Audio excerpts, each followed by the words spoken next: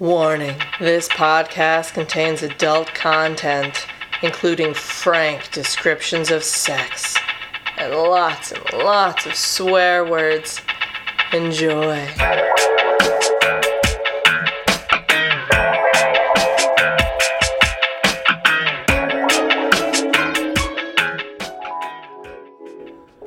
Moving to feel his balls, they were heavy and low. Bent forward, on all fours. His immediate agreeance was turning me on. Above us the sky was getting dark. We'd apparently missed the sunset. I scanned the beach, but there was no one in sight. I pulled down Asher's shorts with one hand until they were around his knees, then shoved my fingers back in him, finding the bundle of nerves on the first try. He bowed and let out a long moan. Oh, fuck. I slapped his ass and released my hold on his cock as he squeezed around my fingers. Then I looked around his hip and saw his cum spurting out all over the sand. Neil. Yes. Neil. Yeah. Oh, Neil. I don't know. I have an idea what was going on in that. You just get sand everywhere. Sand everywhere. That's why I don't have sex on the beach. Anyway. That was delightful. Let's do a podcast. Okay. Hi, I'm Neil. And I'm Claire. And this is FMK Lit, where we read 2 romance novels. A straight one and a queer one. And then we play Fuck, Marry, Kill with the characters. We certainly do. Also, all the spoilers. So many spoilers. Every single one. So if you don't like spoilers, just go read the book. Just absolutely. Go find the book. Go read it. You've become interested enough to listen to a review. Just buy the thing. None of the books we buy are very expensive to begin with. So just buy the thing and read it and then come back to us. But if you don't mind spoilers at all, stick around and we could tell you our thoughts. Yeah, because we are going to spread them about like cum on the sand. My thoughts are like cum on the sand. Oh, God. Oof. Oof-a-doof. Oof-a-doof indeed. Oh, goodness. Neil. Yes. What books did we read? Well, this episode, we read His Most Convenient Bride, Princely Passions by Holly Rayner. I think the series is Princely Passions. It doesn't say which number this is in the series, so I don't know. But His Most Convenient Bride, Princely Passions by Holly Rayner, and The Royal Report by Claire Castle. Excellent. And the theme was? The theme was modern day princes and commoners. Commoners, princes and commoners. But before we get to that, before we talk about these royal problems that we're about to go over, what has got you hot and bothered? Well, Claire, I went on a trip recently to Palm Springs with a group of friends. The gayest of all the springs. The gayest of all springs and the gayest of all palms. And it is summertime, so of course it was hot. Of course there's going to be days around the pool. And I live in contradictions in that I like being in pools, but I'm also insecure about my body. So that's always fun. But on this trip, I was like, you know what? I'm just not going to be insecure about my body on this trip. I'm just going to be in my tiny swimsuit and I'm just going to go in the pool whenever I want. And it worked. I mean, of course, I also did, like mental calculations of like, oh, well, I'm not trying to sleep with anyone here. And like, oh, blah, blah, blah. And like comparing myself to people and all the dumb things that you do when you have self-esteem issues. But I was just like, I'm just going to not worry about it when I'm at the pool. And it actually worked. And of course, now that I'm back home, I'm just like, oh my God, I need to lose weight. Oh my God. And then as I'm getting older, it's like, where did that spot come from? That's new. But I was just very proud of myself. I was like, oh, for the long weekend, it was like a 4-day trip. I'm just like, not going to worry about it and not let it get in the way of me having fun for the first time since I was like 10, maybe. So yeah, I'm like, okay, that's a thing I can do for stints. So maybe I can change the way I think about myself. me. Yeah. A little bit of self-acceptance there. Yeah. I mean, it helped that I was buzzed on White Claws the entire weekend. Sure. But I think you set up the expectation for yourself that this is not something I'm going to do. I am going to accept my body while I'm here, and I'm going to prioritize my joy. Yeah. And I think that's good. I figured for the first time in my life, maybe I should prioritize my joy. Honestly, I think that's something we should probably do when we wake up in the morning. We should say, today I am going to prioritize my joy, and just take a second to do that, to say that to ourselves. It won't work every day. It's not going to be a panacea for all of our self-esteem / life issues. Look at you with your $30 word. What? I love the word panacea. It's one of my favorite. Good word. It's a very good word. Yeah.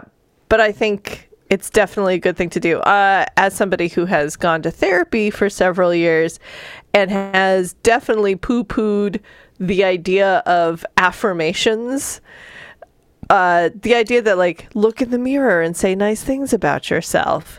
I'm like, no, not doing it. Screw you. And then, of course, the times that I do it, God, fuck, it works. God damn it. They were right this whole time. I hate it. I hate this dumb thing.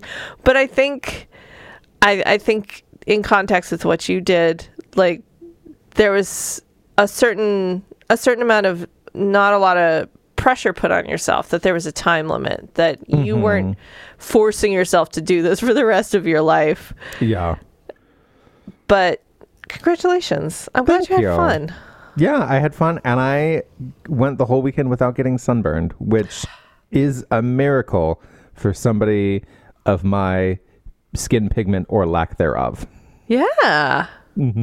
Congratulations, my friend. Thank you. And what about you, Claire? What has got you hot and bothered? Oh, well, right now, as everybody knows, I have no job and no prospects. And every day has been very much all right, here are the reasons you're getting out of bed today. And it's a little bit difficult, and it is a little bit more difficult every single day. And that's been a real downer. But I will tell you what has been nice. TV.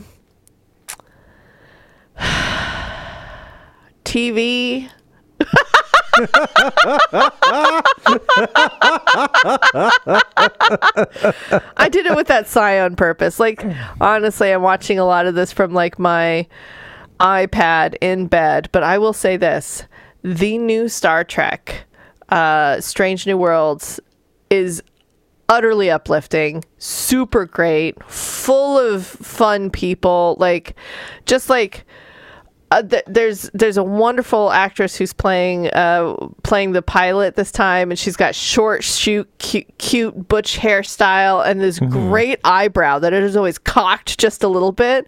And she is just like, I cannot wait to fly this ship through an asteroid belt. And it's like, yes, do it. And I mean, all the cast and crew is really great, really well done. It also feels like a Star Trek episode. It feels a little bit hokey sometimes, a little bit true, a little bit too, like, I'm so excited to be here, big-eyed, like, oh, a utopian world is possible, you know, because I feel like for the last couple of Star Treks, you definitely felt like there was no such thing as a utopian world, that this wasn't about the utopian dream of Gene Roddenberry. This was just, we're just people in space, sometimes having sex with each other. So it felt a little bit more like Adventures in Space with superheroes and sex. Like, so it was fine, but it wasn't great. But this is genuinely great. It's uplifting. It's fun. It's very sweet. People are good looking, so you can still crush on somebody, but you can still have a lot of feels about messages. Honestly, delightful. 100% delightful. Great. Yeah, I in my struggles lately, I've been playing so many video games. So that's been what I've been doing. I'm just like, oh God. Life is hard. I'll just go to a high fantasy setting instead. Yeah. But, what's also made me get out of bed in the morning? Reading these books. But first, I want to bring up that we have a new Patreon. Yay! Well, a new patron. Patron on our Patreon. Yes. I gotta figure this out. Anyway, I would like to welcome our new patron, Peggy Sue. Woo! Peggy Sue is living in the great state of Texas, and she is putting up the good fight against Texas is so great. Yeah, against tyranny and oppression there. But she's great. She's been a long-time listener since we first came up, and she's fun and delightful. And yes, her name really is Peggy Sue. Love it. Thanks, Peggy Sue. Thank you, Peggy Sue. I adore you. We all adore you.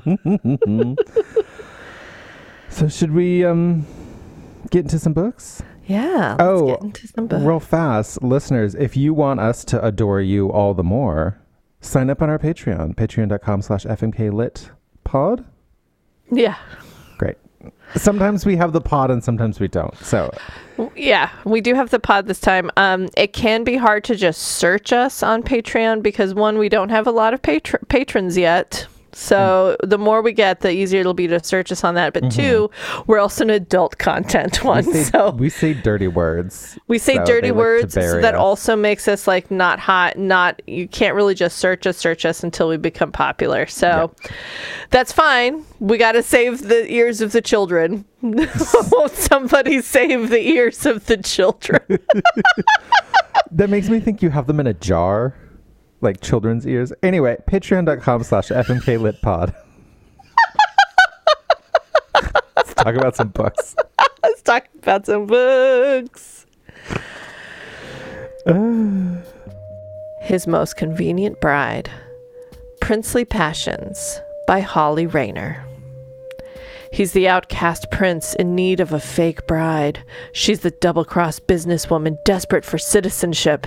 It surely can't go wrong, can it? An unfamiliar land on the hunt for millions of dollars that have been stolen by her backstabbing business partner. Workaholic New Yorker Madison Hale doesn't think anything can get her out of her funk. But a chance encounter soon tests that theory. After a handsome stranger helps her forget her troubles for one night, he quickly comes up with a proposition that may save both their problems. A marriage of convenience that will earn her the citizenship she needs to claim what was stolen from her and get him back into the good graces of his mother and father. All because there's one little detail he's neglected to mention. Her mysterious tour guide is in fact second in line to the throne, and his parents are king and queen of Colonia. Hungry for justice, Madison agrees to the scheme, but it's only as the ruse deepens that she realizes how many people stand to be hurt in the process, including herself. Amid so much uncertainty, there's only one thing she can rely on. Pietro is a born liar, able to mislead even the most inquisitive minds.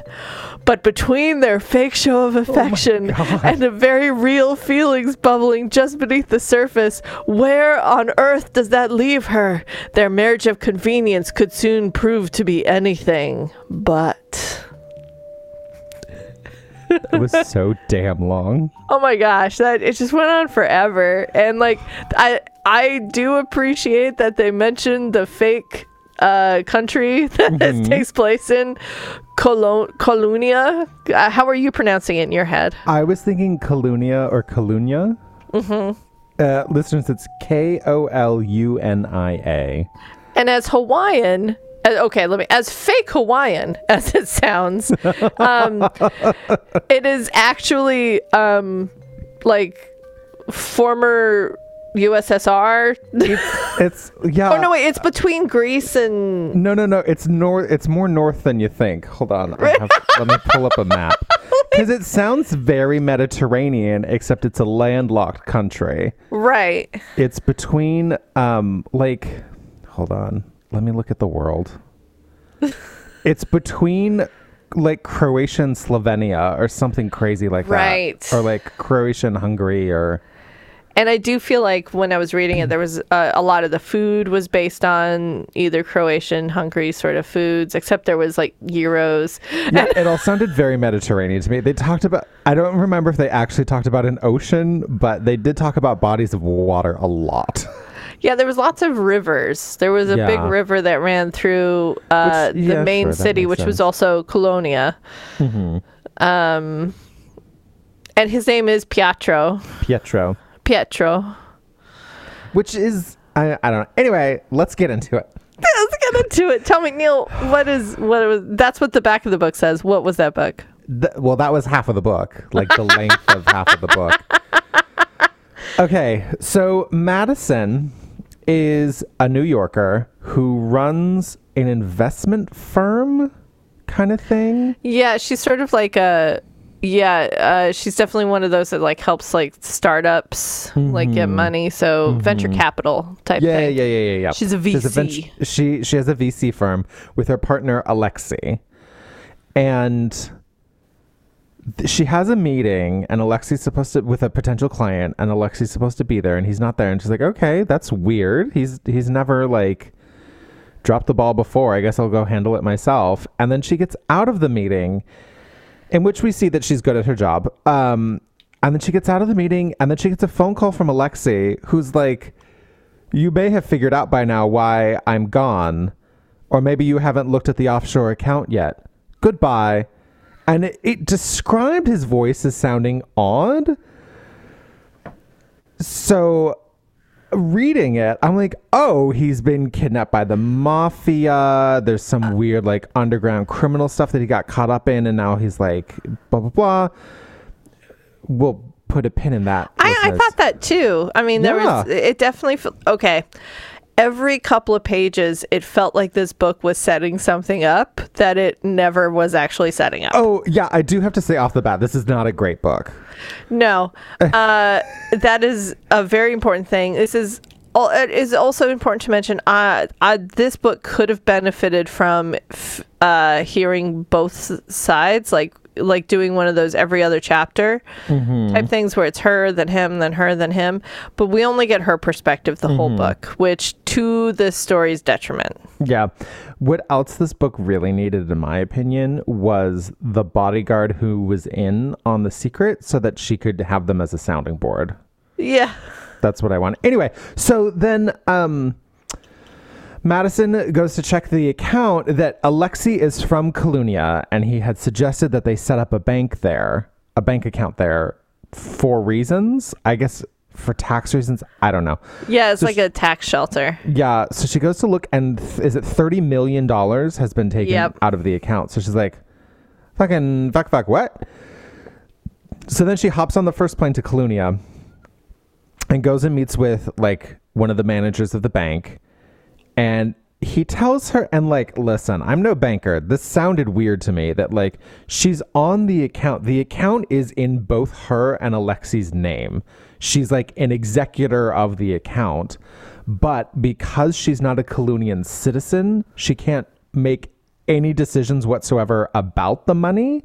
Like she can't do money things. I'm like, then why have another person on the account? Anyway, so essentially, the bank manager's like, hey, I'm really sorry. There's nothing I can do because you're not a citizen, so you can't touch this money. The best I can do is bring it up to the board and like put a stay on the transfer while you sort of figure shit out. And she's like, that's dumb, but I get it. Okay, whatever. So then she's like walking around the capital city, Colonia. And she has coffee. She's like, I thought it was decaf, but I'm very jittery right now. And she, of course, runs into a handsome man and accidentally spills coffee all over him. And she's like, oh my God, I'm so sorry. And he's like, oh no, it's fine. I didn't even like this shirt. Oh wait, are you American? And she's like, yeah. And he's like, do you recognize me? And she's like, should I? And he's like, great. And then right away, he's like, well, you do owe me for a shirt, so maybe I can show you around town. Like, he's obviously manipulating her right away.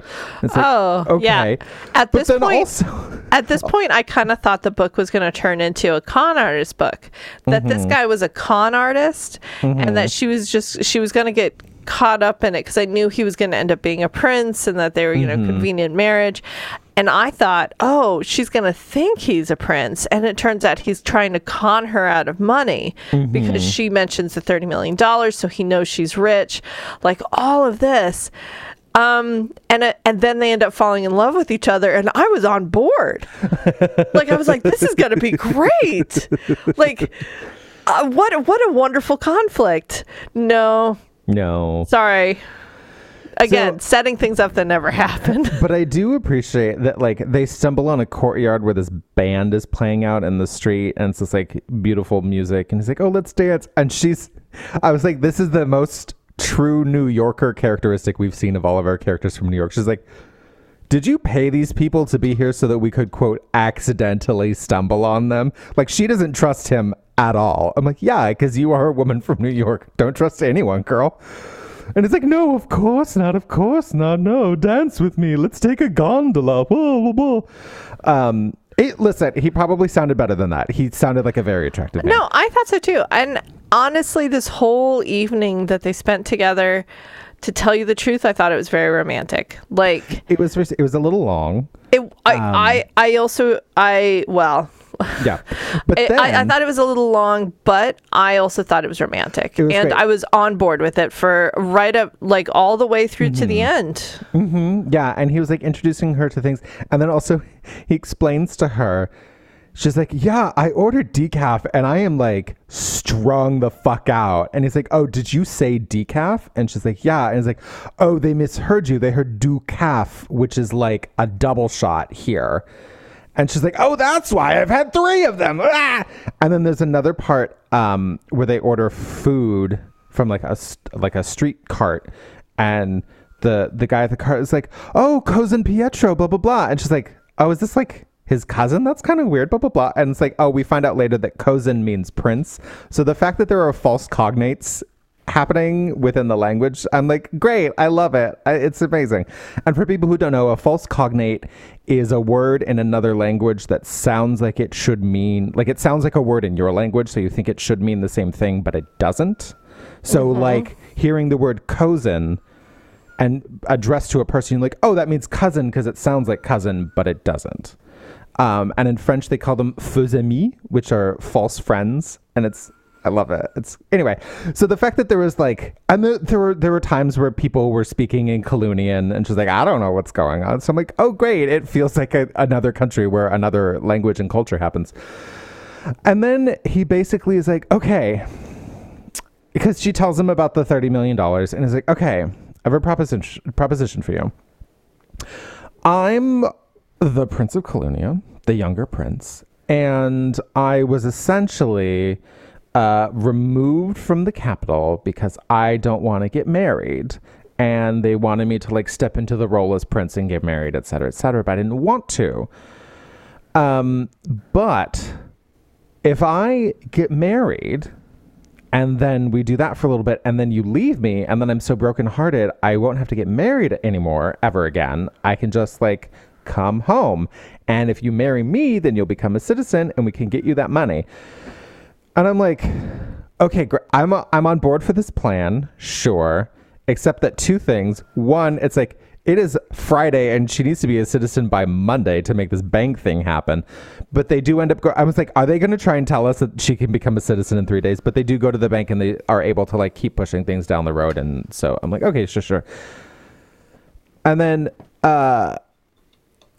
so yeah, I was like, okay, sure, great, I'm on board. And so then he brings her to the palace, introduces her to the parents, and then his brother and future sister-in-law are just about to get married themselves. And so the future sister-in-law, Kat, is like, so nice to meet you, be in my wedding now. And they do that. And then, okay, honestly, I'm going to be honest with you, Claire and Christine and listeners. I was able to finish these books kind of early, and I have since started reading a good book. So a lot of this book has just fallen out of my head. Okay, so I'll also say, like, this part, we've gotten to this part in the book, we've also gotten to the exact part in the book where I realized, oh, this book is bad. So, like, up to this point, again, I thought their whole date was romantic, and I enjoyed it. But it was everything, like, imagine meeting a beautiful stranger who's taking you around a European city. Like, that's exactly what it is. That's exactly what it is. Exactly. And so it actually ends, he's dropping her off at her hotel, and it ends on a kiss that's also super romantic, where both of them are like, wow, we both feel like we could do more, but we both don't want to right now. This was lovely. And so they back away from each other. He's like, meet me tomorrow at the coffee shop. And the next day is when he proposes their whole like shenanigans. So the whole day felt really lovely and romantic in a sweet way that was fun, and it was just great. But then as soon as we get to the castle and the shenanigans have to kind of continue there, I thought, well, there's going to be some fun stuff with her trying to pretend to be a prince. No. Okay, well, there's going to be some kind of fun stuff with her having to, like, pretend no. So there's going to be some, like, it just, all of the funny things that I thought would happen didn't. And it's just more of her, like, the two big things that happened was, one, her falling in love with Pietra / being a princess. She fucking loved being a princess. And two, not wanting to do her job anymore. Just like relinquishing it to her assistant. And then she's just like, fuck it, you get the whole, the whole VC firm. That was a thing too. So a fun drinking game to play while reading this book is every time she mentions junior executives, take a shot. She just says the junior executives at her company. They don't have names. They don't have titles, whatever. They're just the junior executives.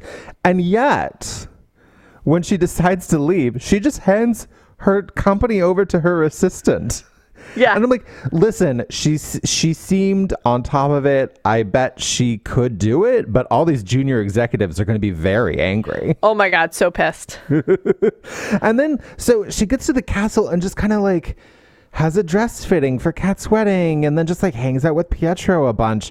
And it's like, she never has to learn Colonian. She never has to learn the history or the culture or anything like that. She never has to learn etiquette. She never has to learn anything. She never gets a new wardrobe made. Like, nobody's like, well, you're a princess now, so we have to like put you in princess clothes. Like, I mean, none of that. She does get a new wardrobe made, but we don't get to see it. We don't get to have fun with any of it. Yeah. Because I had a laugh out loud line moment when she's hanging out with her soon-to-be sister-in-law, and the piece of cardboard named Kat. The piece of cardboard named Kat. But Kat had a great line because Madison had tried on this yellow dress, and she's like, I never wear yellow, and I do not think this looks good at me. And she thinks all of the other Colonia girls are laughing at her because she doesn't understand their language, and she's like, they're laughing at me. And Kat's like, no, we would never do that, and you have to like trust us in that. You look great. And then she's like, and besides, when the royal family is paying for your dress, all colors look great on you. So I was like, Kat, get it. Yes, yes. Yeah. That's the only interesting thing she says through the whole damn book. And I loved that. I was like, when the royal family is paying, they all look good. Yep. So yeah, she never has to like, we never get the sense of her like needing to become a princess, which I think was it doesn't make sense. It's not realistic, because you may or may not know that I went to Denmark a few years ago. And when I was in Copenhagen, I was taking this walking tour, and they're like, oh yeah, so the Prince of Denmark married this commoner that he fell in love with when he was in university in like Australia. She's just some very nice lady from Australia.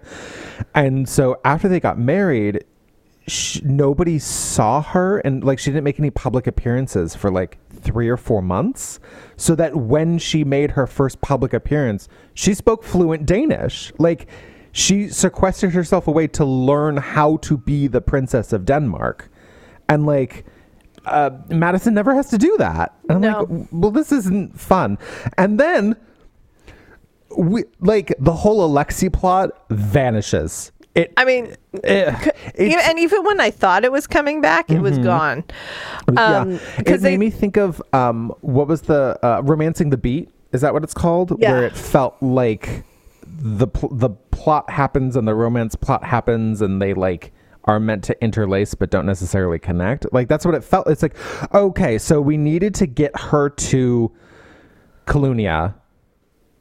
And then we didn't care about Alexi ever again. And in fact, there's a part where she's like, you know what, though? If I never see that $30 million again, I'll still be fine. I'm like, then what are we fucking doing here? What's the point of any of it? Yeah, there's the stakes utterly disappeared. Yeah, like, I have a note. I'm like, I'm at page 81, and there is there has not been any conflict other than the inciting incident of the money disappearing and like the bank thing. Like, yes, that's conflict, but that was to set up the rest of the book.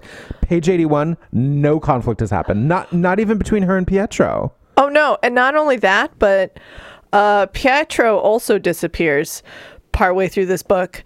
I mean, we don't spend any time with him. So I think in the beginning, like day 2 at the palace, he's like, why don't we just go confront Alexi? And she's like, yeah, let's do it. And then they go, but there's media like They're following them. Yeah, waylaid by paparazzi or something. And they don't they're want to like bring that into it. They don't want to have them investigate Alexi and then find out what she's there for and then actually find out like, oh, it's all a scheme. So instead they go horseback riding and they have a lovely time. And then that is until near the end where they have sex. Like that is the last time we really see him. She spends a lot of time doing dresses. They kind of meet in the hall sometimes. She talks a lot to Cardboard Cat. And then Cardboard Cat. Princess of Colunia. And then there's a lot of like worries about because the mom doesn't like her yet, which totally makes sense. She's just like, oh, I wonder why. Yeah, and she's like, oh, she thinks I'm some sort of like, you know, gold digger. And I'm like, yeah, some sort of scam artist. Well, hey, guess what, girl? You are. You 100% are. I know your intentions are noble, but that's exactly, you're trying to scam the royal family of a country that's not your own. Like, good luck. So surprise. Yeah, and then like something about this book too, like there were things that just like, I'm like, it just felt so unrealistic. Like there was never security details. There was never bodyguards ever. They just like, she and Kat would just like leave the palace and hop on a carriage and go wherever they wanted. And it wasn't even like a royal carriage. This town just has like their taxi service is horse-drawn carriages. So they just go wherever they wanted. And then there was the scene where the police show up and she's like, holy fuck, am I found out? They're getting ready for, is it her wedding?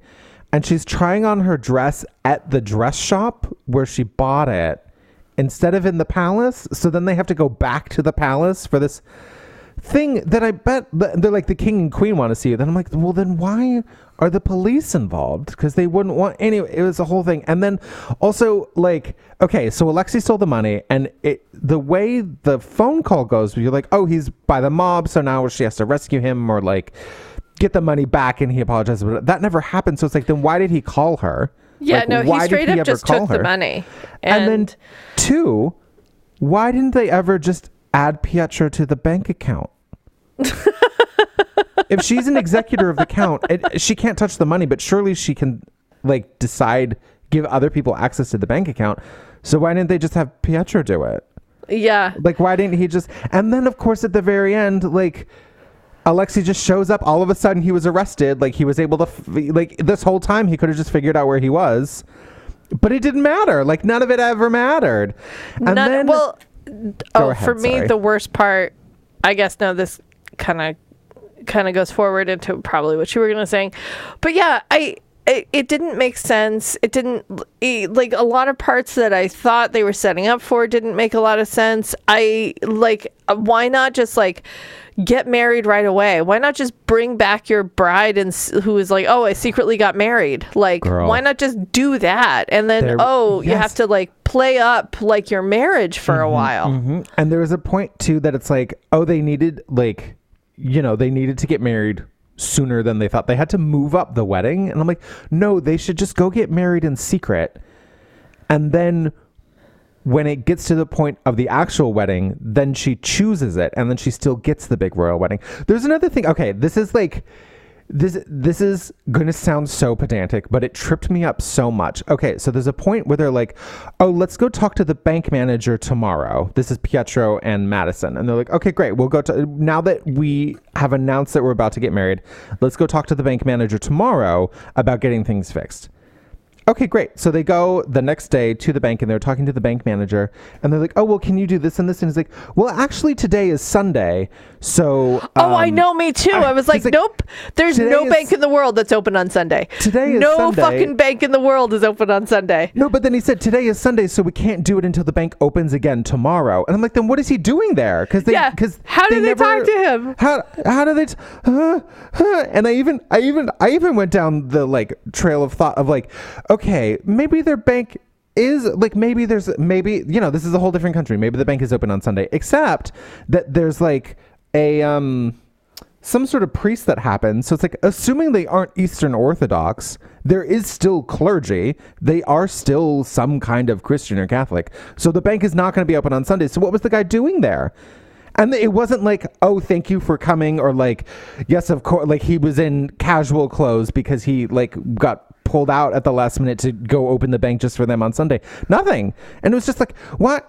Think it through, girl. Like, come on. Yeah, no, it was I know a mess. that's a dumb thing to be angry about, but it's just like... No, I mean, I think it speaks a lot to just sort of the thought process of the putting together this book. The thing, and I'm sure you're about to get to this, but the thing that pissed me off the most was when we get to the final conflict between the two of them. Because here's the first thing that tips it off is the paparazzi see him with another woman kissing her and giving her a jewelry piece. Kissing her on the cheek. On the cheek. Which, this is Europe. That's how you say hello. That is exactly how you say hello. And so now our girl Madison has fallen in love, so her feels are all feeling. Also, that just happened. And of course it just happened because, like you said, they don't spend time together. So we don't know when it happened. It just happened one day. She only fell in love with being a princess and she having all this money. She only fell in love with being a princess and wanting to fuck him. Right. Which, as we know in a straight book, is that equals love. That equals love.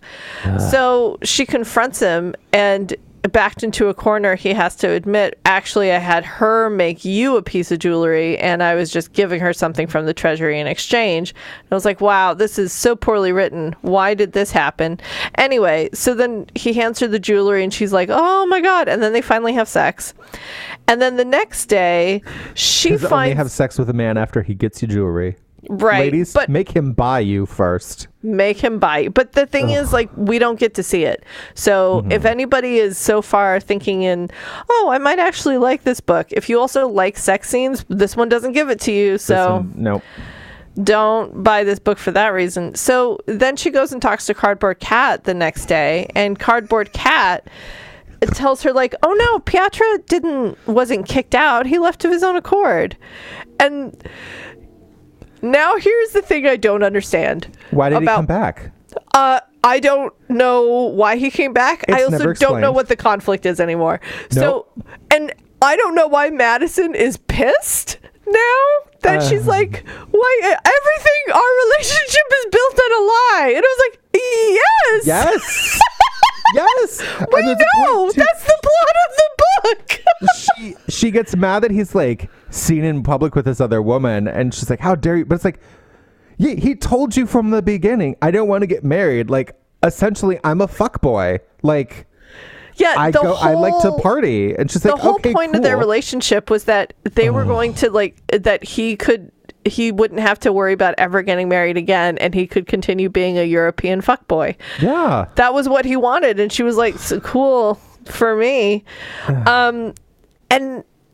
And so then she's upset when she sees him with another woman, which again, I'm like, I mean, come on, girl, you're not actually in a relationship with him. And then then she's upset when, okay, so he wants to get back into his family's good graces. We don't know why. Apparently he left of his own accord instead of being kicked out, but the end goal was still the same. Like, honestly, the way it was written, the end goal was still the same. Yeah, then what's the point of it? she was still pissed. And I was like, why are you upset? I was so lost, but I didn't want to reread it. So, oh well. Mm-hmm. Also, one thing that really irked me is Pietro's whole argument was like, they won't let me be who I really am. I also read this book second. So after reading like a book where a man is gay bashed, I was like, fuck you, straighty. Exactly. Like I was reading this during Pride Month, and this straight guy's like, they won't let me be who I really am. I'm like, this feels straight like rich guy who's like a royalty and the second in line, so actually can do whatever the fuck he wants, like any like also, spare can. As soon as his brother has kids, that keeps bumping him back. So like, anyway, okay, I will say, like, the societal pressure to get married. I don't want to get married just because it's expected of me. These are all perfectly valid arguments. I agree with that. But it was the language of they won't let me be who I truly am. Fuck you. Your problems aren't real problems. Sorry. Sorry, not sorry. Indeed. And then I feel like I had one more thing to say, but I don't. They get married. They live happily ever after somehow. They get married. They live happily ever after. They totally steal Kat's thunder by having their wedding like 3 weeks later. And because she's cardboard, she's totally fine with it. Another thing, too, about this book is that things were repeated in weird ways. Like, there's a point when they first meet where, like, Pietro takes, like, he's like, oh, let me take your bag, let me carry your bag for you, and she's like, no, strange man, I'm not going to do that. And he's like, okay, here, and he gives her a ring, and he's like, here, you can wear this as collateral, so you know I won't run off with your bag. And she's like, okay, fine. And then a little bit later, she gives it back to him, and she's like, well, I was holding on to it for collateral. And I'm like, yeah, no, that was his idea. He said that to you. He knows that already. What?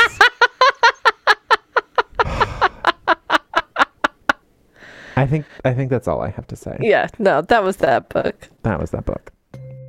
The Royal Report by Claire Castle. Dashing young Prince Asherton of Swinburne has been bred for the royal life, raised in the spotlight with everything arranged for him while living in luxury. This life may sound like the greatest thing in the world, but not to Asher.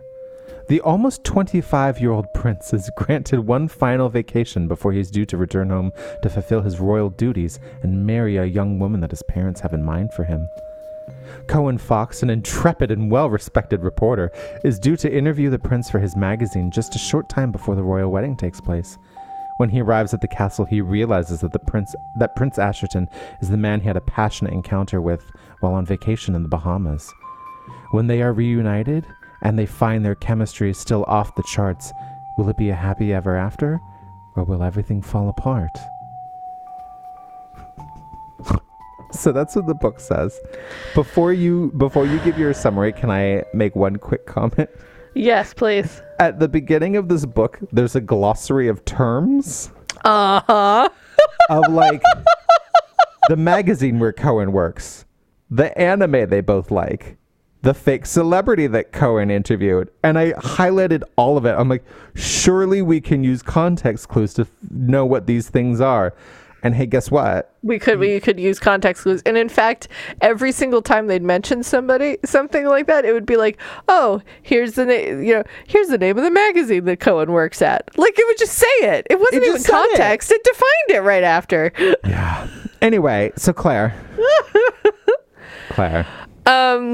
Here's another thing. Here's another book where a lot of things were set up that I thought would pay off and did not. The biggest one is, so both of them are on vacation at this amazing resort. Now, it's the type of resort a prince of a fake country can afford to go on. Mm-hmm. And here, and I don't care how good a journalist you are, you can't fucking afford a 3-week vacation on one of these places.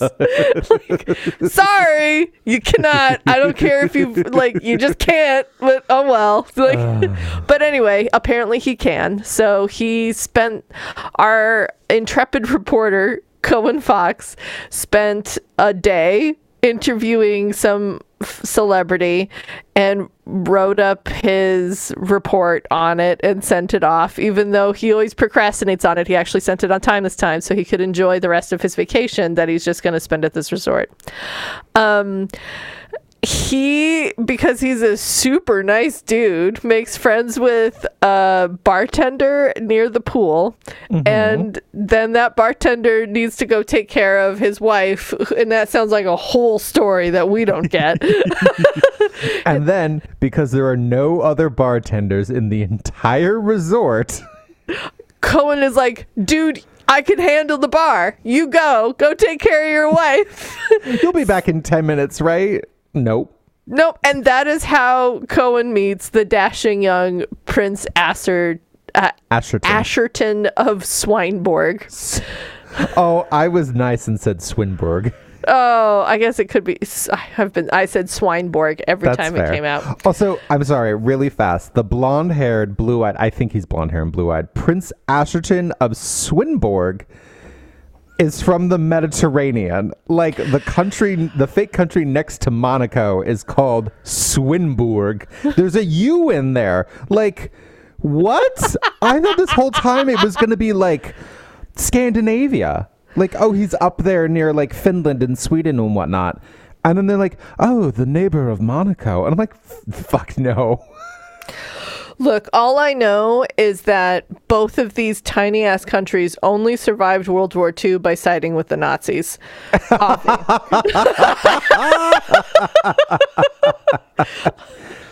Maybe not true, not in the book, but that's just my theory. Fair. Anyway, so that's how Ash and Cohen meet. And Cohen is pretty much just like, man, here's a hottie. I'm totally gonna do him. Fuck this bartending gig. And he waits for the bartender to come back. I want to be fair. Yeah. But then so then Asherton assumes he's a bartender at the resort, and Cohen just kind of goes with it for absolutely no reason. Right. And that is where I thought we were setting up a conflict, which would make total sense to me. Here's a prince who's only here with with his bodyguard. The bodyguard that I wanted in the other book. Yeah, Sebastian. Who is also a terrible bodyguard. He's a good friend. He's a great friend. So he's here with Sebastian, his bodyguard, and and then this incognito reporter start to hook up, and I was like, that is a really great conflict. Like, who's gonna find out what? Like, is when Cohen finds out that this is a prince, is he gonna want to is this gonna help his career? Is he torn between writing about it and not? Is he gonna be pressured to write on it by his magazine? Is Ash going to be feeling like he's been swindled by this guy? They had a real love connection, but was he doing it just for the story? I was like, this is great. What a lovely conflict, if you would. Swinburgled, but never comes up. Never. That's not important. And in fact, so you said that the first date for the last book lasted too long. I would say that the first half of this book, which all took place at the resort and was just the two of them fucking, was too long. Oh, long. I mean, and there's no conflict. None. There's no story. It's just two men having a great time. Do you know what I thought this book was going to be, and would have been better in the hands of a more skilled writer, as if the book starts with Cohen getting to Swinburg and seeing Asher, and then being like, holy fuck, and then it's like every other chapter is a flashback to them at the resort. Oh, that would have been great. So we see the conflict of this is a thing that we revealed that we opened up about at the resort, and now in the present, that is something that can be used against them, or that they have to be careful of. Like, that's what the back of the book sounds like, and that's what I wanted to have happen, because I think that would have been so much fun. Yeah. But I also don't think this writer could have pulled it off. I don't think so either. And it just, I mean, there's a lot of like red flags early on for this not being a book I enjoyed. Like, Ash is like lounging by the pool reading his book, and he overhears a male voice, and I'm like, oh, are we gonna call everything male this, male that again? Is this just gonna be one of those? It's not. That's, I think, one of the only times it comes up, but it was still like a little bit of a red flag. Yeah. And then the next red flag, and this was kind of insane. So this is all part of their vacation half of the book. Cohen, very first thing, says, so Ash, when did you come out of the closet? Tell me that story. And this is just like cash over dinner. And I was like, I'm not a gay man. I've never had to go through this, but I'm willing to bet this is not your first casual thing you just talk about. I highlighted that. I was like, that's not an icebreaker question for us. Like, absolutely not. Absolutely not. No. And Cohen felt like he could just ask that question. And then the funny thing is, like, later, he was like, I'm going to have to ask you a really personal question, and I hope you don't mind. And he's like, and if you don't want to answer, you do not have to. And Ash is like, okay, and sets himself up for it. And I'm like, yeah, you'd better, because I don't know what's going to come out of this guy's mouth. Because if he was like, oh, I barely know you, tell me your coming out story, who knows what he considers private? I know. And what the question was like, where do you see yourself in 5 years? And I was like, that's an opener. That's an interview question. That's not a let's fuck question. That's an interview question. And then at that moment, they both decided, you know what? Let's not find out any personal details about each other. Let's just this be a vacation fuck. And they're both like, yeah. And I'm like, no, absolutely not. What the fuck is wrong with you? And here's where Sebastian, the so-called bodyguard, comes in. He's like, we don't even know anything about this Cohen fella. And I was like, yeah, go look him up. You have the internet. It exists. And guess what? He's gonna pop up because he's a writer. he's a writer. There was another part too where Sebastian's like, I thought it was gonna be a new guy every night. I'm like, that is a security risk. Yeah. It's better if it's a one dude. Yeah. Also, like, can I read, just like, this book was not well written. No. I'd like to read a passage for you. The roles were reversed as to which one of us was calling the shots when he didn't move for a moment. I pulled my balls further forward, exposing my hole to him. What? Claire, I don't know. I honestly do not know. And then also, I know this is going to make me sound very pedantic. I know. There was a grammar thing that kept happening that drove me crazy. I'm here for it. I'm here for it. This book was full of dangling participles. And for people who do not know, a dangling participle is like an introductory phrase to a sentence that doesn't have a subject that is not connected to the rest of the sentence. So something like, walking into the kitchen, the oven was still on. We know that you mean when I walked into the kitchen, I noticed that the oven was still on, but that sentence, walking into the kitchen, the oven was still on. It sounds like the oven was still on while it was walking into the kitchen. And that is incorrect.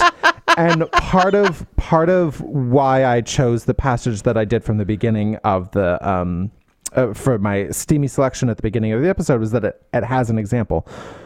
Moving to feel his balls, they were heavy and low. So something was heavy and low as they moved to feel someone's balls. Now we know, and like, okay, people will say like, well, you know what they meant, and that's good enough for language. Yes, you can make that argument. I'm not going to like dissuade you from that, but just like, I'm of the opinion, and you can call me an asshole if you want, I'm of the opinion that if a writer is not putting in the effort to like follow these rules to make it easier for me to read, I'm not going to put in the effort to like the book. Like, that's all I know. I'm a bitch. I'm pedantic. Yes, all of that is true. I understand that. And you can roll your eyes at me as much as you want. But like, girl, moving to feel his balls, they were heavy and low. I don't know what that means. Yeah, no, anyway. I know, I completely agree. And this book was riddled with those problems, so much so that I did have to reread a lot of things. And yeah, and then on top of that, there were contradictory things. Okay, so Asher and Cohen meet at a bar. It's like a poolside bar kind of thing. And then they go out to dinner. Oh, and while they're out to dinner, one of them literally stands up in the restaurant and goes around the other one and starts like feeling up his chest in the crowded restaurant. I was like, what is going on here? Anyway, they go to a restaurant, they have drinks. There's drinks in the mini bar. When we get to the palace later on, there's like, we find out that Asher keeps a mini fridge of booze in his room, in his bedroom. Asher drinks a lot in this book. It's so many times where he just like, somebody just handed me a drink and I didn't know what it was, but I just drank it. And then there's a comment where he's like, well, normally I don't drink very much. I'm like, fucking liar. You're a goddamn liar. Like, what it was, and I see this a lot in these books, is the author's like, okay, what can I say to make this moment most impactful?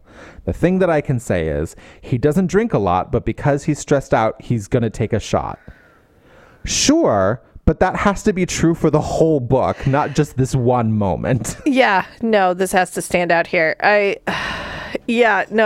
It didn't make any sense. I mean, speaking of that moment in the restaurant, like the first thing that happens is one of them sticks his foot in the other one's crotch. Mm-hmm. Like this is before they even talk. So it's like, oh, great. And then he walks around, puts his hands in his shirt, and he says, well, I cannot wait to go up to the hotel room so we can relieve some of the sexual tension. And I was like, what sexual tension? We all know you're both hot for each other. Where is the tension? Like, you're doing it at the table. There is no tension here. Also, this is not a like Diane, whatever situation in Cheers. No. This is not a will they, won't they. You will. You will. I don't think you should, but you will. And going back to the passages that I read at the beginning, so they're like on a beach. They're in public. I mean, it's night and the beach is empty, but there's the potential to get caught. And Cohen's basically like giving Asher like orders in like a kind of dumb some kind of way that like everybody's into. And then he just like pulls down his pants and fingers him on the beach until he comes. And then later, Asher's like, I don't like surprises. And I was like, what the fuck was getting fingered on the beach? Was that not a surprise for you? Also, I have to point out, and then I guess we can get back to plot. There's a point, I think it's when they first are hooking up, that Cohen says, for some reason, I felt the need to make Asher feel calm. I underlined that too. Good for him. And I'm like, for some reason? Is that not something you normally worry about? Maybe that's why your boyfriend cheated on you, asshole. Also, there's an ex-boyfriend who is completely irrelevant to this entire plot. That is something I also underlined, the for some reason, because I've seen that a lot in these books, and especially in some self-published books, where the author wants to express that the character that this is the perspective of doesn't really understand why they're doing something, and they especially want to express it when it happens to do with their feelings or feelings that they've never felt for another person before. But it's like a verbal tick, like the word like, or saying something akin to that. Like for some reason, and it's like, I feel as if writers should do word searches for that, find it, and replace it as many times as possible. Because honestly, it makes no sense most of the time it's used, and it just feels like a problem instead of actually explaining what's happening. Yep. So, on with the plot. So, our royal young man goes back to his family in his fake country. And I don't know, the book gets super boring from here on out. Oh my God, so boring. Because There's the this next weird thing too where he's like, oh, he has a younger sister who's like in the tabloids all the time and kind of a party girl. There's a scene where she like is seen walking by a known drug dealer's house. And then the whole time Asherton's like, she should be next in line. She likes the attention. And I'm like, no, wrong. That's incorrect. No. That's also not the person who should be the next monarch of Swinburg. Or maybe, like, there should be no monarchs of Swineburg or any other place. So, yeah, I don't know. Bring her up. Let her, like, you know, douse the country in kerosene and light it a fire. So, Yes. So what happens now is he goes back to his family. His family is like, you got to marry some girl. He's like, well, I guess I got to. I don't know. I feel feelings about things. And Cohen goes back to his job. Pretty soon, the royal family decides that they need to do sort of like here's the life of the prince and what it's like. We need to do royal watcher type things and but control the message. So we want to we want to bring in a reporter that we trust. And they were Cohen is apparently famous, so they bring in Cohen, and so Cohen finds out that the whole time this guy he was fucking on the beach was actually a prince, and he didn't know that because he didn't also, even though he's a journalist, didn't do any checkups on the guy that he was fucking at this resort, which makes no sense to me. Or any research into the country of Swinburg at all, like how that was going to work. I will say, this book did have one really good line, which was, so they meet as like reporter and prince, and there's a long time before they're alone together, so there's some like tension built in there. And then both of them are like, oh my God, what's the other one going to say? I wasn't honest about who I was, et cetera, et cetera. And this made me laugh out loud.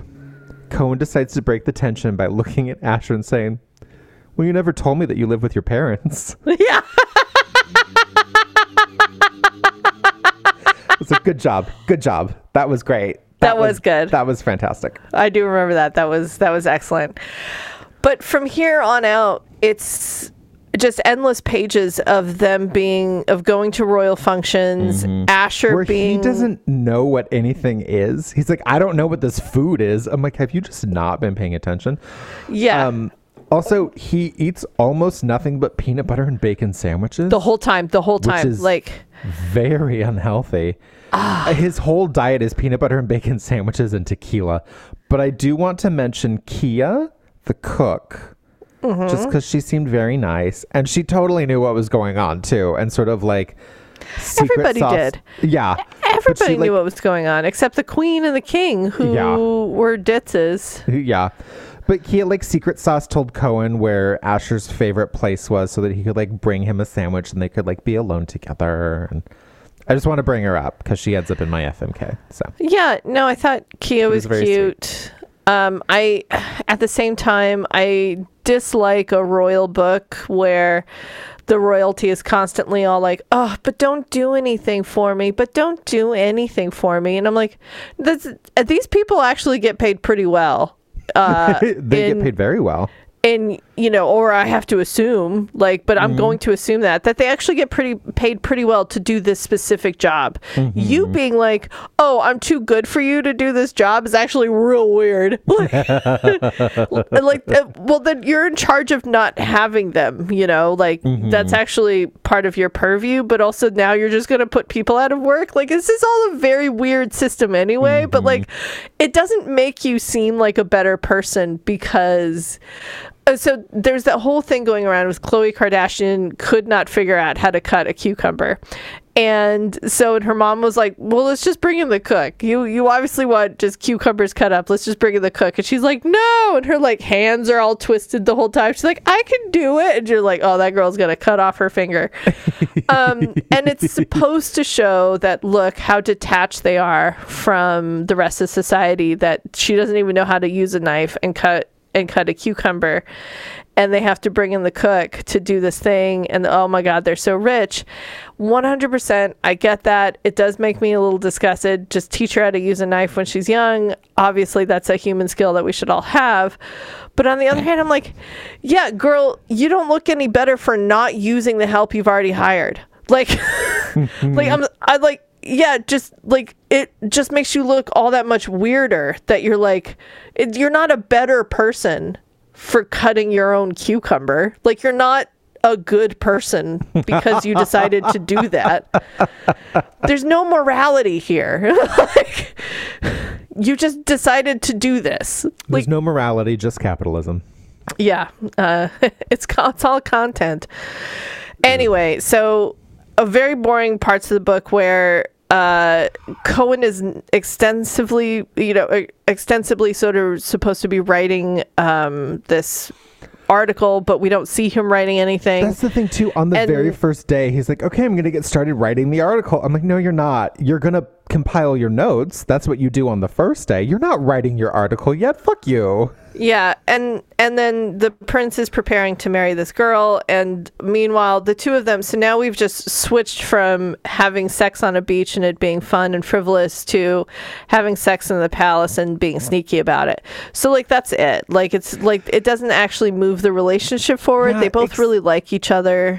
Except there's one point they were in the gym in the palace and they were like starting to get hot and heavy, and then somebody walked in and so they broke apart, and then it jumps into Cohen's mind, and the whole time he's like, oh yeah, we were almost caught. Moving on, and it's not until later that he thinks to ask, oh yeah, who was that, by the way? And I'm like, what? Because also, like, this is how you get fired, sir. Yeah. For like having sex with one of your subjects? Like, what? No, not okay. But he just like didn't care that they almost got caught. It was so bizarre. And then also, okay, so he's British and he didn't know to like bow to royalty. He had like no idea. He's like, oh, I didn't research how to like address the royals. I'm like, we all know that. We all know you say your majesty and you bow. Like, what? Yeah.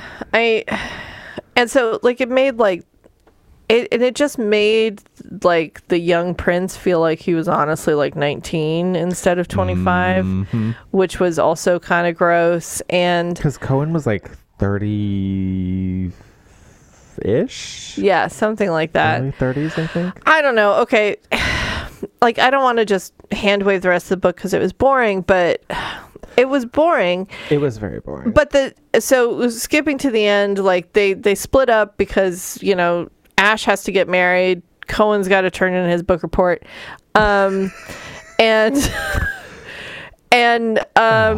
it skips a couple of months. He meets the girl from Monaco. The girl from Monaco is like, I don't think we're into each other because guys look at me because I'm hot and you didn't even take a second glance at me. And I'm like, this is dumb. Then say she says, gotta say, and then I'm going to go on a rant. Yes. And then she says, you know, why don't you just come out? And he's like, okay. every Cohen kind of said something about that. Like Sebastian's been saying it the whole time. Like his sister finds out and he's like, you should probably come out.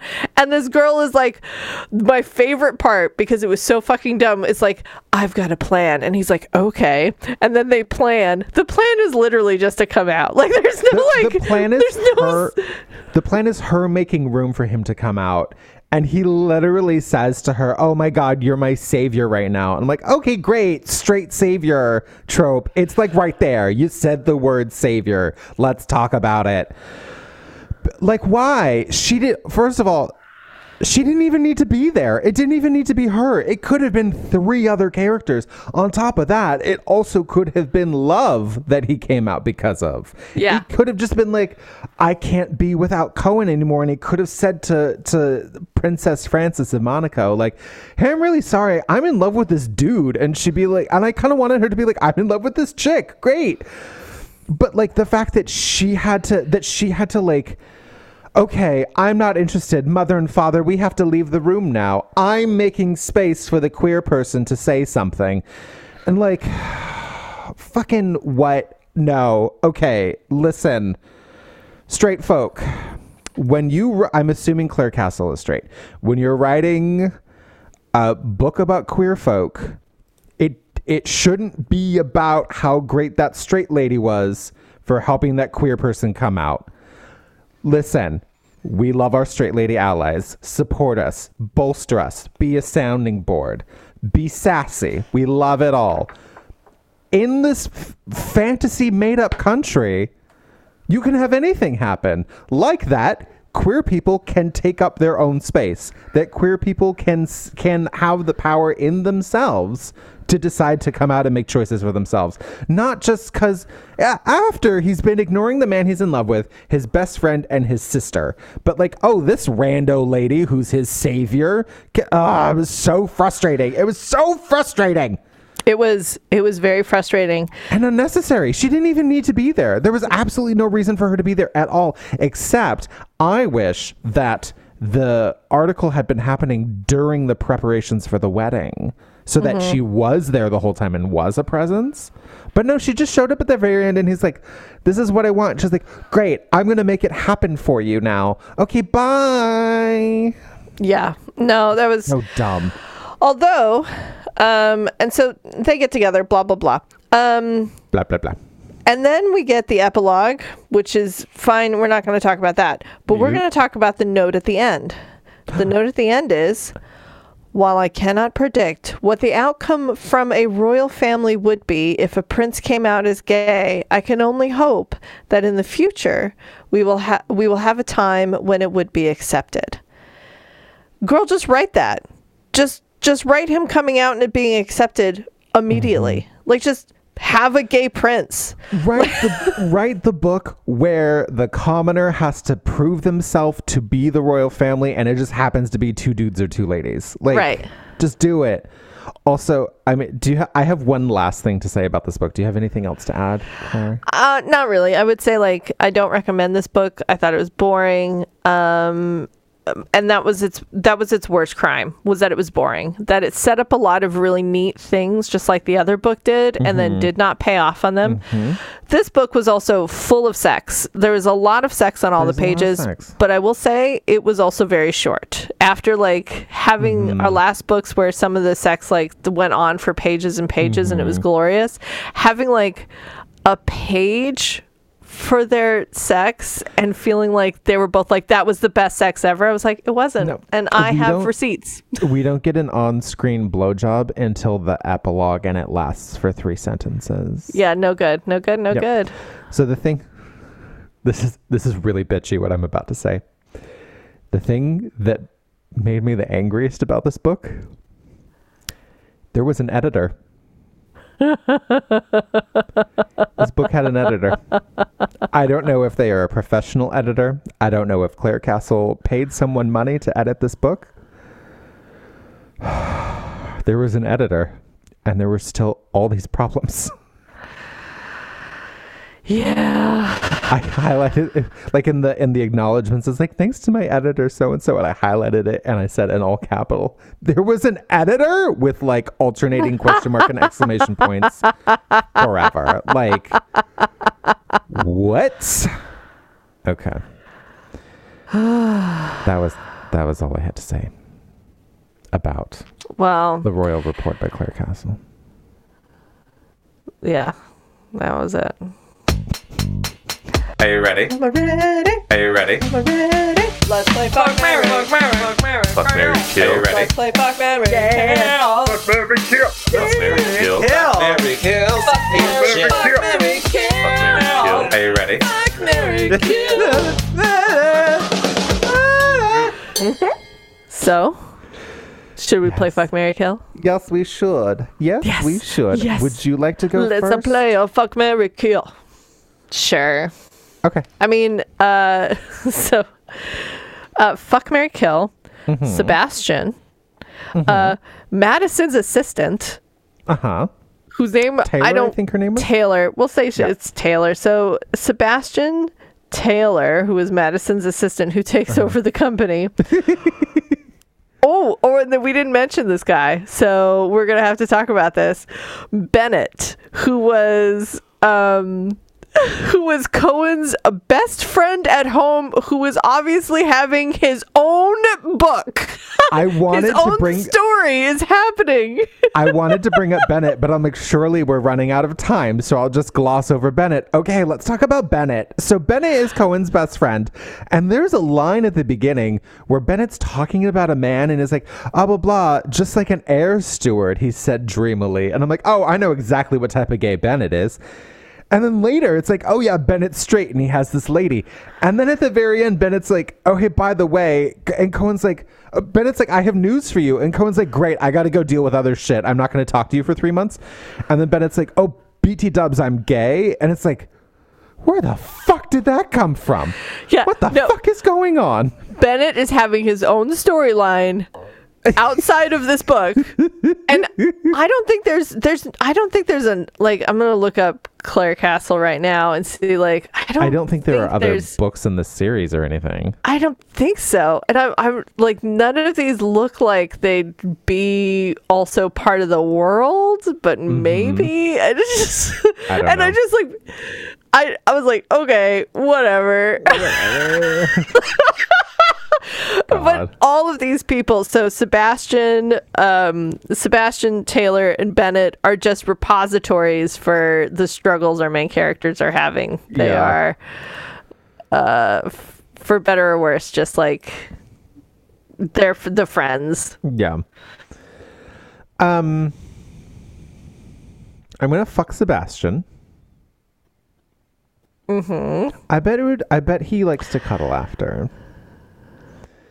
And I think I'm going to marry Bennett because other than having just recently come out, he seems to like be on top of his shit, and he seems to be doing all right for himself, and he lives in London, and that all sounds great. And then I don't want to kill Taylor, but I know I'll make a bunch of junior executives happy if I do.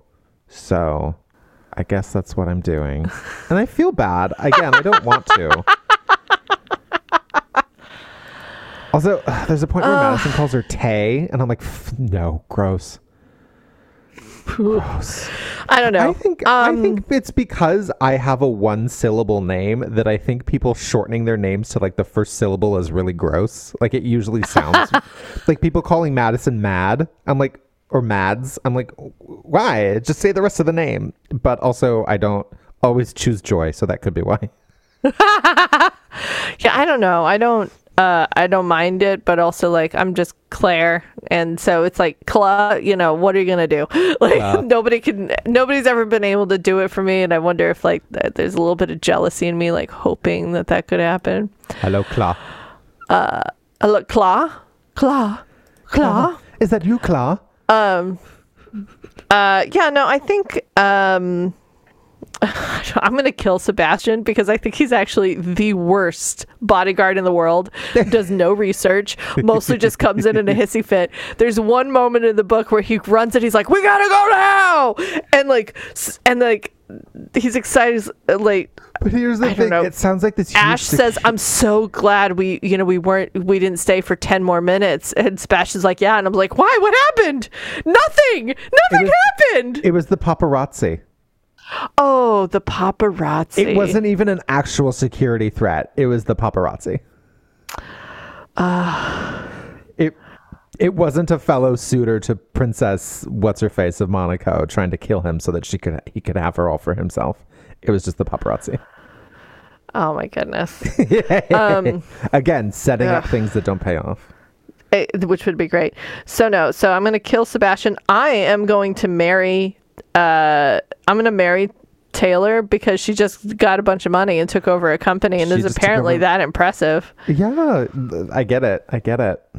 And I'm going to fuck Bennett because I felt really bad for him because he has a whole full life that we never got to see. And like, his best friend gives no shits about it. I think at one point... Well, here's the thing. At one point, Cohen even stays on Bennett's in Bennett's apartment and never asks Bennett any questions apparently about his personal life. Yeah. Here's the thing. Bennett is Cohen's best friend. I very much doubt that Cohen is Bennett's best friend.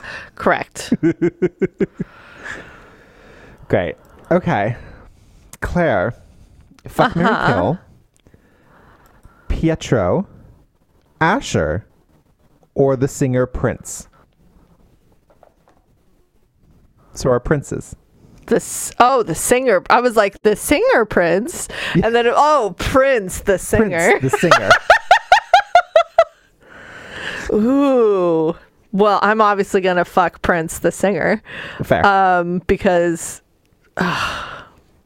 that man seems like he's very good at doing. It seems like he was very good at everything he did in the bed. Mm-hmm. I believe it. But I also want to set him free afterwards. I do not want to like capture him. I would never be so selfish as to keep him for my own. I feel like, you know, so Prince, I'm going to fuck Prince. Okay. So who am I going to kill? And who am I going to marry? Oh no. Okay. I'm going to marry Pietro. And I'm going to kill Ash. So I'm going to kill Ash if only because I just don't think we'd ever get along. He's like 19. He's 19. He's also he draws a lot of anime for being like he's very sheltered. Yeah, there's some Arrested Development going on. Yeah, it's I'm not entirely comfortable with how that character was built, so I think we should kill him. Yeah.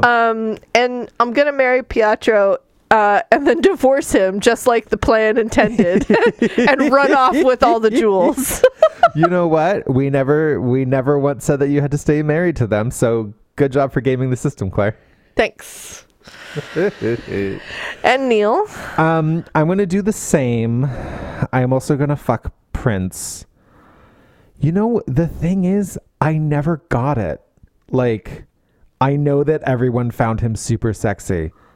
He never did it for me. But he's probably very good at it. Even in heaven, he's very good at the bedroom stuff. So, sure. And then I'm going to marry Pietro. He sounded very attractive. Colunia sounded very nice. His dad was so sweet. Like, his dad was constantly crying because he was so happy about weddings. Oh, yeah. No, that was adorable and would be very funny in a movie. Yeah. And, like, I'll distance myself from Cardboard Cat because she was very nice, but so goddamn boring. I don't know. She sounds like she'd be good for going shopping with. Just constantly making you feel better about everything you're wearing. Yeah. And then I'm gonna kill Asher. I don't want to. He didn't do anything to deserve it necessarily, but those are the rules. So here we are. And of all the characters, Claire? Man, I wish any of them were memorable. I feel like I'm gonna forget we read these books in a week. Great. I look forward to it. You're gonna say, like, remember when we read those books about princes? And I'm like, no, I don't. You mean the singer Prince?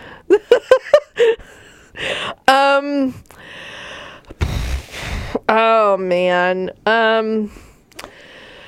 Jesus. I don't know. This is so hard.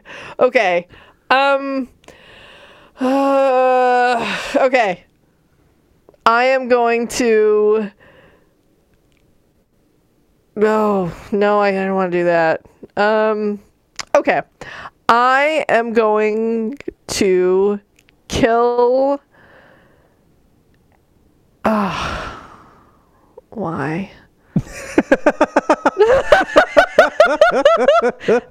This is okay. No. Listeners, we've had to edit this. We've been sitting here for 4 hours while she's been thinking about this. Okay, no.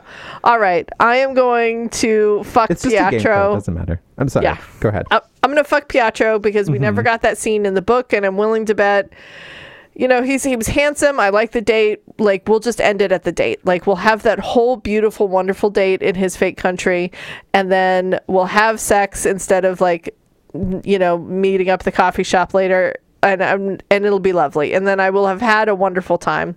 I am going to kill Cohen, because he is a terrible reporter, and I'm getting the feeling not a very good person at all, just in general, but in that like banal way that people can be bad people. And I am going to marry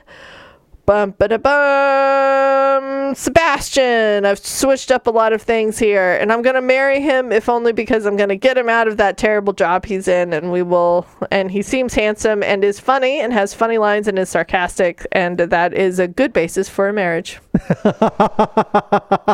Snark is a foundation for a relationship. Yes. Lord, that was hard. Neil. Okay, I am also gonna fuck Pietro.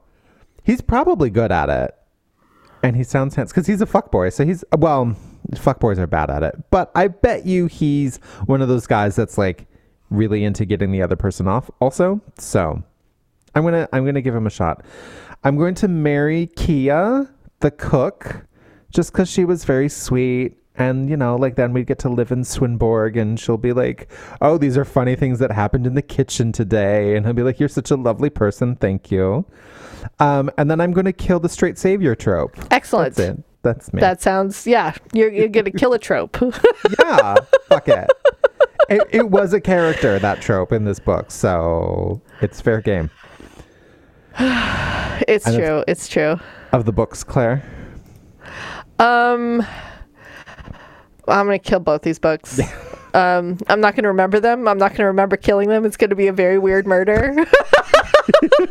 Like, I'm going to bury them out in my backyard and walk in and have a cake and be like, what the fuck just happened a second ago? And you'll be like, why is there dirt on my shoes? Police are going to come and they're going to be like, oh my God, some of these 2 books were murdered. And I'll be like, holy shit, who did that? I'm terrible. Claire's a sleeper agent where when she gets triggered, she kills books she doesn't like and then forgets about it entirely.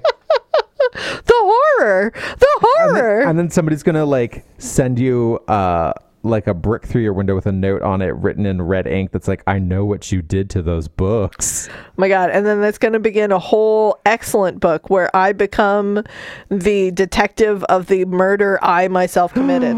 Oh, please write that book. No. Oh. I've already forgotten. Fair. Neil, the books. Yes. I'm also gonna kill both these books. They like. I really wanted to like His Most Convenient Bride. There was a lot. It had a lot of potential. There was a lot in the beginning that you're like, okay, I'm on board, and then it just like really fell flat. And then they both were just like not well written in terms of like consistency of characters and like repetition of beats. And so if we're playing a drinking game for junior executives in His Most Convenient Bride, for the Royal Report, take a shot every time somebody says peanut butter and bacon sandwich, my favorite sandwich, peanut butter and bacon, and then you get to go to the hospital. You win a free trip to the ER. Yay! It's Stomach not pumps free for 'cause this is everyone. America. If you live in a country that's not America, it's a free trip to the ER. Here it is a very expensive trip to the ER. Anyway, yeah, they were like not well written, on top of like falling flat of the things that they set up themselves. I mean, I will say, like, we've read some books that were not well written, but like were fun to read, and like still pulled you through, or like books that were not well written. Right. Books that were not well written, but still like the stakes were high, or had stakes, or you know, there was any conflict whatsoever. Yeah. And I mean, like these books were boring. Yeah. But they were also short. Hooray for that. These books were hard to get through. Goodness. Well. Anyway. Claire, is it time? I think it is time. Is it time for our favorite game? It's time for our favorite game. Christine, yes! Okay. All right. Everybody ready? I'm ready. As ready as Okay. you're gonna get. one of these books has a parenthetical sort of, part of the title. I'm not reading that part because it gives it away. Okay, great, All right. great. So the first one is Steel Hearts by Jason Collins. And the second one is Betting the Enemy by LaQuette. Okay. Real quick question. Is it STEEL Hearts or STAL Hearts? STEEL Hearts. So hearts made of steel. Hearts Made of Steel. And the second one is Bedding. So if you heard betting, that is incorrect. It is BEDDING. Okay. Bedding Okay. the Enemy. Okay. Is it Metal Workers? Woo! No. Oh. That was my guess. That was my first guess. But I'm going to switch it to, like, the Navy. Ooh. No. Betting I feel the like there's, like- enemy. Oh, is it the Air Force? No. Damn it. I feel like there's some kind of vehicle and then a fight of some kind because there's steel and there's enemies. So I'm like, that's where my brain is going. Just checking. It's also not the Marines, right? It's also not the Marines. Let's see. Betting the enemy. Steel Hearts.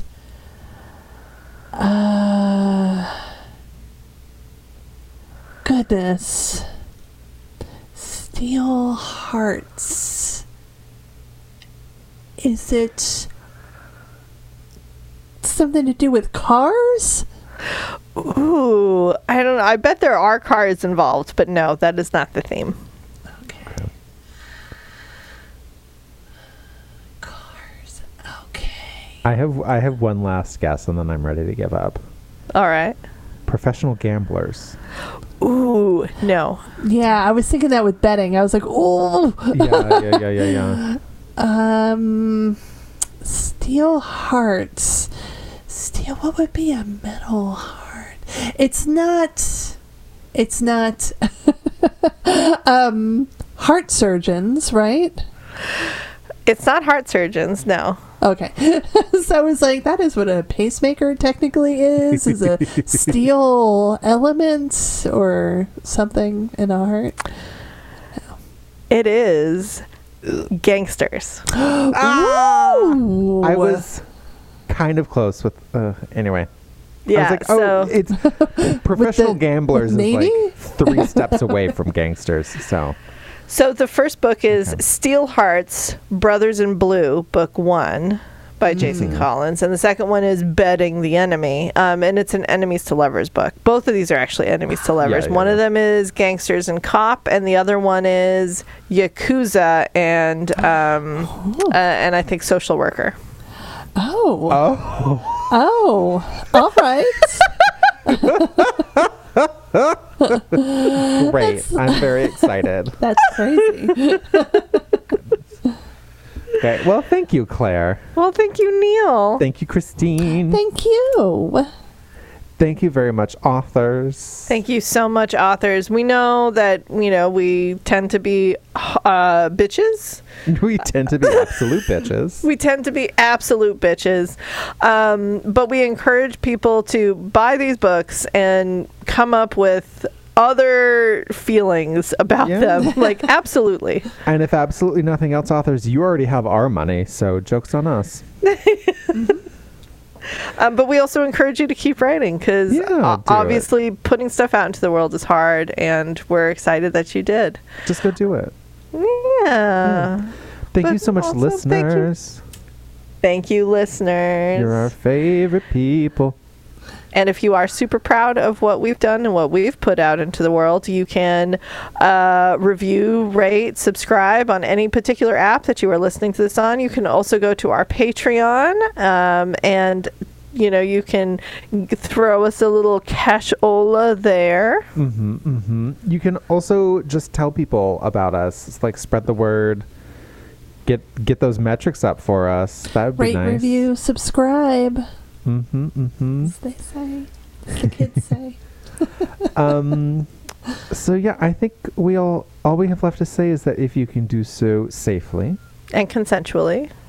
and tucked away in a royal boudoir, With all the peanut butter and bacon sandwiches you can afford. keep